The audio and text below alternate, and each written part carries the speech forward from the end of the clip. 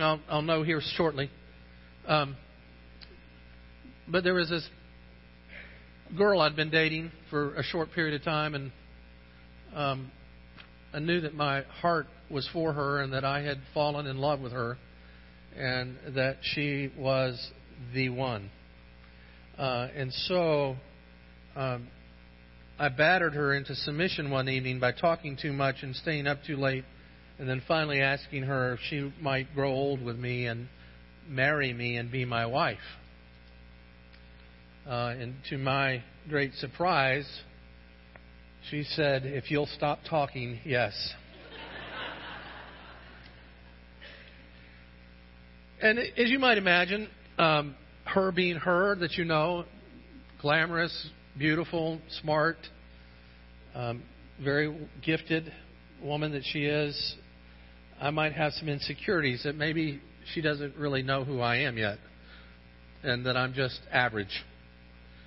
And so I would ask along the way in our engagement, "Are you sure? Really, me?" And she would reassure me faithfully and pretty constantly along the way, "Yes, you're the one." And I would say, "Oh, I believe you." And it wouldn't be more than 2-3 days later, I would ask again, "Really? You said yes, right? You're not changing your mind, right?" And she would reassure me once more, I said yes. And then the more we would talk about the wedding and the wedding plans, the more the reality sunk in, that, she's actually planning a wedding. Maybe this is really going to happen. And I started seeing these magazines laying around, and with each passing day and each little element like a magazine or a picture of a wedding dress, I became more and more confident and assured that, we're getting married. And then the day actually came, and the night before I'd asked her, "You're going to be there, right?" And she promised me, yes, that she would be there. And then the day came, and everything was going pretty smooth. The minister called me up front, and I looked down the aisle and saw my bride and thought, "Wow, this is going to happen." And I never had more of a sense of security and love and joy than I did in that moment. That's what's going on here in these Scriptures. One of the things I love about the characters of the Scriptures are they are so real to me. They are such real people. And all along the way, God is coming to Abram and saying, "Abram, I'm going to give you. I'm going to promise you something. I'm going to promise you some land." And Abram would go, "Yes, Lord, I believe." "Really, Lord?" And then he would say, "Abram, I'm going to give you this land, and it's going to be a great land. It's going to be huge."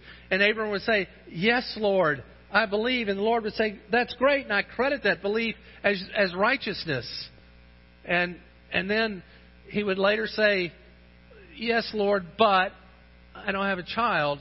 And then the Lord would come to him and say, "Yes, Abram, let me tell you one more time. You're going to have a child of your own flesh, and it's going to be a child that you have that will be the promise and the blessing to all other nations." And so we pick up this story where Abraham one more time says, "Yes, Lord, I believe, but in effect, Lord, help my unbelief."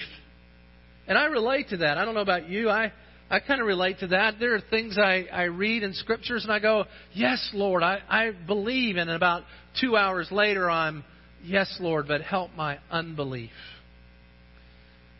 This Scripture that we're reading this morning is God giving a promise along with a demonstration of the certainty of that promise that engages you and I to believe Him and gives us an invitation to believe that His promise is for real and as certain as the day of your betrothal and the day of the consummation of your wedding.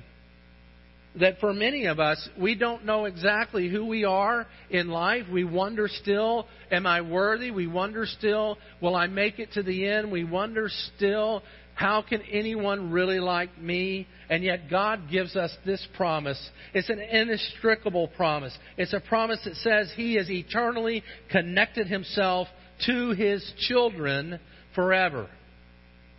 Romans 4:16 says this, "Therefore the promise comes by faith, so that it may be by grace and may be a guarantee to all of Abraham's offspring, not only to those who are of the law, but to those who have faith, the faith of Abraham." He is the Father of us all.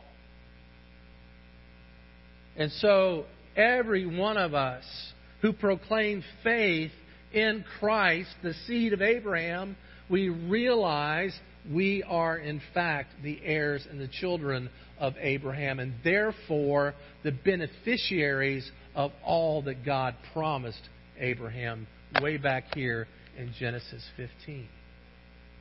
So it behooves us to look this morning in these Scriptures and begin to understand, how can I walk into this reassurance, this certainty of what God has done to accomplish this indivisible relationship that you and I as believers have with Him. First of all, I want you to look at God's call to Abraham. In verse 7, God says this, "And He said to him, I am the Lord who brought you out from Ur of the Chaldeans to give you this land to possess." What is God saying to Abram there? He's asking Abram to remember where you came from. And remember how you got out of there. Remember that you used to be a moon gazer, and now I'm making you the producer of stars. The religion of Ur in that time was the god Nana, the god of the moon. And the Chaldeans were known as a people, and the capital of that being Ur, which was in southern Mesopotamia, which is now southern Iraq, was their religion there was to worship the moon. Ur was a fantastic city. It was a city of great wealth. It was a city of great science. In fact, every time you look at a clock, not during the sermon, but every time you look at a clock, you can thank the people of Ur who gave us 60-minute hours and 60 seconds, and they invented the wheel. It was the first human civilization to ever be. And Abram comes out of that civilization. And God is saying, Abram, remember where you were. Remember the land in which you dwelled, the land of your fathers, and this amazing grace that I have given you by calling you out to follow me. I'm calling you from a past place where you were solely by the means of grace. Abram was not looking for God. Abram wasn't listening for God. We're told that God came to Abram and called him out and said, Abram, follow me. And God says, Abram, remember, I'm the one who called you. I'm the one who claimed you as mine. I'm the one who gave you a mission. I'm the one who is promising you what's about to be. Well, not only did He call him out of his past, but He called him into the present. Look at what I'm about to do, Abram. Look at what I'm about to give you. Take note of where you are. And take note to whom you're speaking. Take note to who's about to give you everything you might have ever dreamed of. And then He goes into this great display of His future. Wouldn't it be nice if God would come and He would say, look, remember where you came from. Figure out where you are right now. And guess what? I'm going to show you bits and pieces of your future that are great. Wouldn't that be wonderful? Wouldn't that be satisfying? Wouldn't that give you a sense of security? You're going to get home before dark and everything's going to be okay. Maybe it would give you more of that. Maybe it would give you a better sleep at night. Maybe it would give you better relationships. Maybe you wouldn't feel so threatened by other people. Maybe it would give you a better understanding of who you were worshiping. Maybe it would give you a better charge of why you should worship. And that's what these scriptures are telling us. God is giving you and I these pictures and these scriptures. Let's continue on. What does He tell Abram to do? Well, He tells him, I want you to do the work of being a believer. I want you to do the work of receiving the blessing I'm about to give you. How does He do that? Look at verse 9 with me. The Lord said to him again, bring me a heifer. In other words, Abraham, you go get it. Bring me a heifer. Bring me a goat. And bring me a ram and a turtle dove. And while you're at it, get a pigeon. Oh, what's the purpose of these different animals? I don't know. They don't have a specific purpose other than God told him to go get these things because that's what God wanted him to do. What He wanted was Abraham's obedience to do what God had asked him to do. You see, God is engaging Abram. God could have put all those things out all by Himself. But God says, Abram, I want you to be engaged in who I am and what I'm doing and the blessing that I'm giving you. You go get these things for me. What would you do if God engaged you like that this morning? What would you say if God said to you, here's what I want you to do for me? I don't know about you, but I feel kind of privileged by that, kind of humbled. I mean, think about when you're singled out for recognition of doing a good job by the person who you work for. If your boss says to you, you've done a great job and you're one of the few people I can trust to get this done for me. I know you believe in our company and you believe in the mission of our company, and I want you to be the one who does this. When you have a sense of, man, that's really cool. That makes me feel good about what I do. You see, God's employing the highest authority that there is. The King of the universe is engaging a man, a human being, and saying, here, prepare what I'm doing. Be busy about the work of the blessing I'm about to give you. Prepare the sacrifices for me. And it says even to the detail of protect it. Keep the birds of prey away. Watch over it. Take that which I'm about to give you and manage it. Steward over it. Protect it. Why? Because it's precious. When God engages you and I to do things for Him, that is a precious engagement.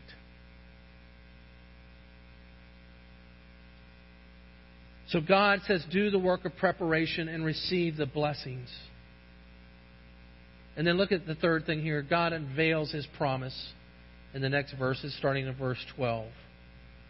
This mysterious event that would have been so familiar to those of that day of what God was doing, that God was making a covenant with Abram. He was making a promise. He was writing a contract with the blood of these animals with Abram. But He says this, as the sun was going down, a deep sleep fell on Abram. I wonder why. Have you ever wondered why Abram had to be asleep? Well, that's going to unveil here in just a minute, so hold on to that. Then the Lord said to Abram, know for certain, know without a doubt, that your offspring will be sojourners in a land and will be servants there, and they will be afflicted for 400 years.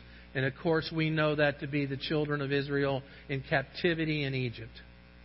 As we look back on history, we see this promise of God unfolding with the children of Israel captured in Egypt and enslaved there for 400 years, only to wait upon the deliverer Moses to come and free them out of captivity and bring them back towards this land of promise.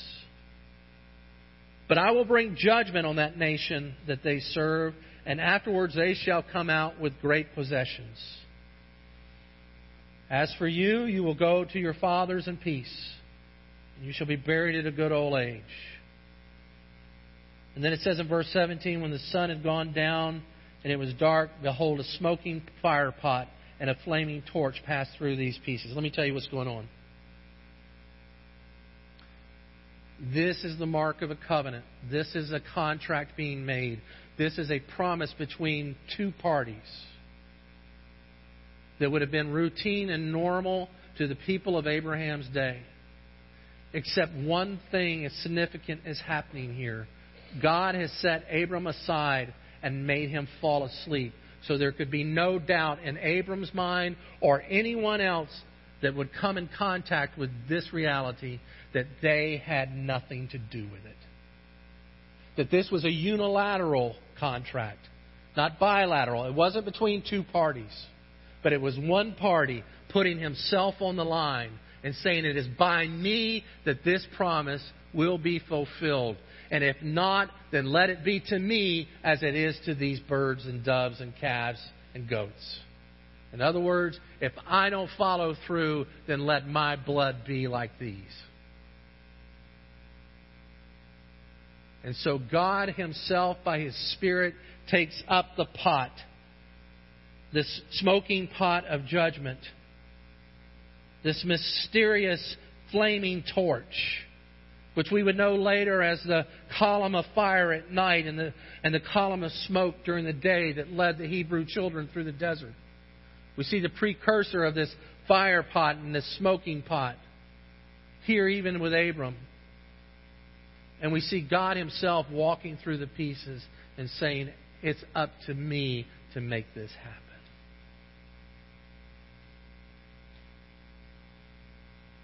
It's where God says to Abram, Abram, everything I promised you is certain because I'm the one that's going to make it happen.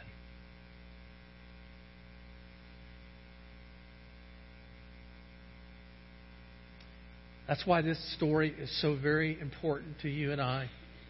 Because it's where God makes a promise that He will be inextricably connected to us as our Father forever. How can we know that? We know this because of what this all represents. When we look at this story, we see the story, the gospel in its fullness. We see an Egypt that represents a world and a world power of which God's people went into, who were enslaved by it. We see people enslaved in this world by sin, trapped in the deluge of running over and over in a rat race of brick and mortar and trying to make enough bricks to build enough buildings and caught up. And yet God sends a better deliverer, a better Moses. He sends Jesus to His people to deliver us out of the bondage of the slavery of sin. To give you and I a future. A future that doesn't go into a land that has borders, but a new heaven and a new earth without borders. Have you ever wondered why Israel never fully took over all the land? Because it was more than borders that God was promising. Read Hebrews chapter 11 this afternoon. You'll find out what God was promising Abram here was much more than land, a plot of dirt on this earth. But He was promising Abraham through his seed, the Christ to come, that all things that belong to Christ would be his. And thereby faith be yours and mine as well.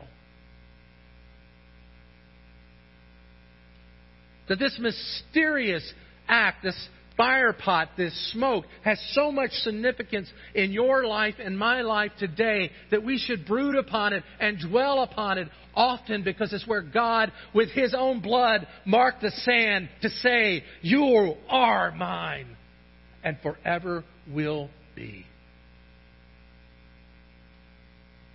Or let it be on my head.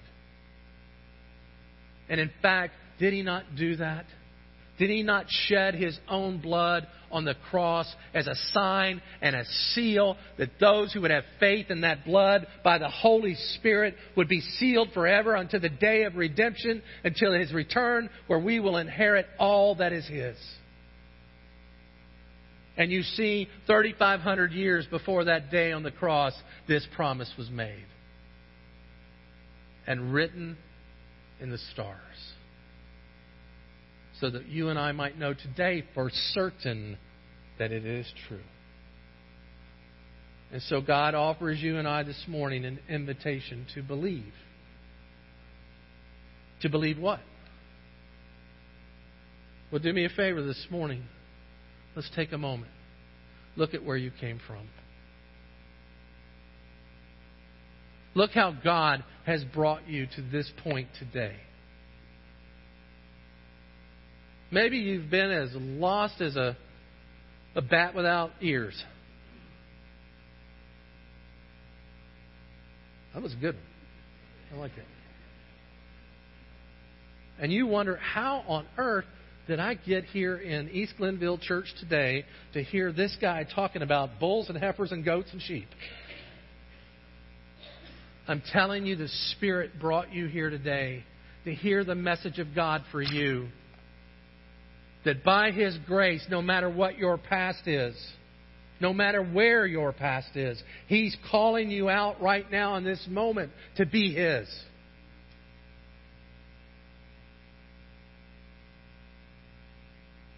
He's asking you to know the grace that is yours this morning by even hearing the name Yahweh.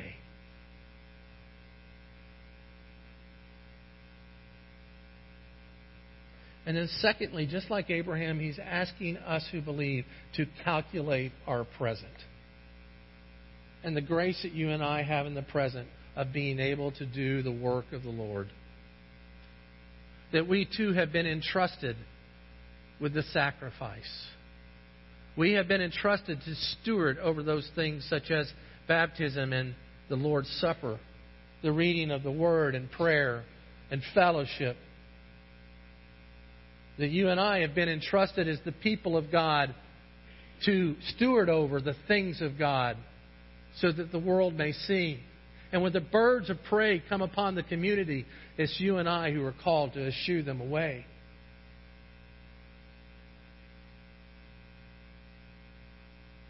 What a privilege it is that you and I have this morning to have the opportunity to come in and worship. And how our culture has lost the opportunity to worship Yahweh in light of worshiping self.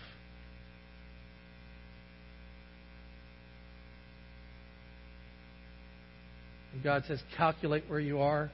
See where I brought you from and see yourself to this day, because I want you to see your future. God has unveiled the promise to you and I of a better land. He's unveiled to you and I that this world, this earth, this life is not all there is. That there is a life to come that is much more significant. There is a life that we are entering into that is much more eternal. There's a life that you and I are to live that is filled with so much more than the drudgery of this land. That even in the persecution of this land, it moves us closer and closer and closer to home. And the more frustrated we become with this life, the more we realize we weren't made for this life. But we were made for a land to come. You wonder why you can't get satisfied? You wonder why there's no food that can ever not make you hungry again? Do you wonder why there's no drink that can never make you feel less thirsty? Do you wonder why I can't get drunk enough? I keep wanting to get drunk again. Do you ever wonder why I can't get high enough? Do you wonder why I can't look at the computer long enough? I keep going back for more and more and more and more because this world can't satisfy you. There's nothing in it that can bring you and I peace and joy and comfort. It's only that which has been created for us that we might enter into because it's for us. And so Christ has unveiled through the revelation that He truly is the seed of Abraham. That He truly was the one that God in Genesis 15 was looking forward to. That He truly is the one who would accomplish the victory. He's the better Joshua. He's the one who went into hell and defeated death and defeated the Amorites. He's the one who was victorious over the grave. He is the one who accomplished salvation and redemption for God's people. And He is the one who has earned all the rewards of God to share them with His people by grace. And He is the one who reigns over the promised land to divide it up amongst His people.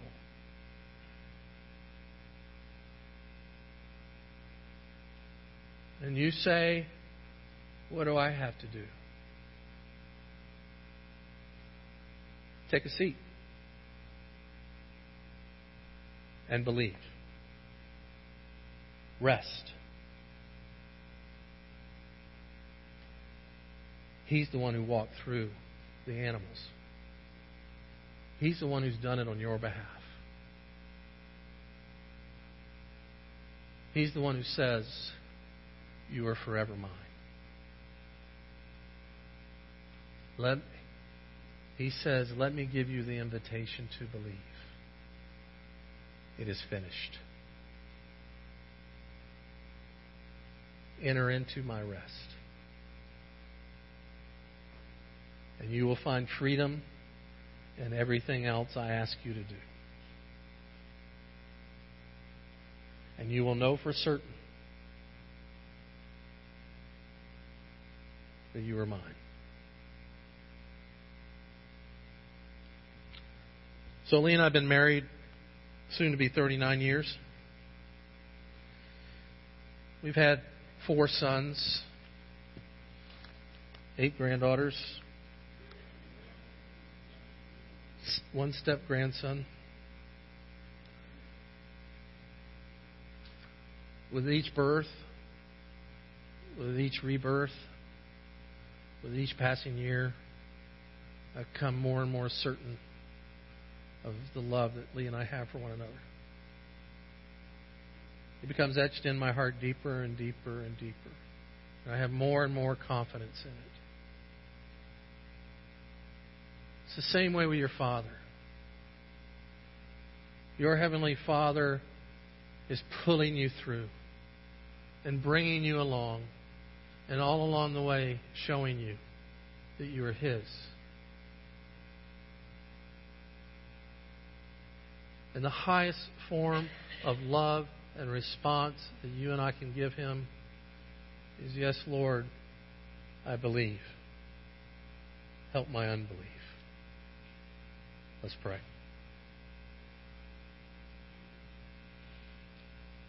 Mighty Father,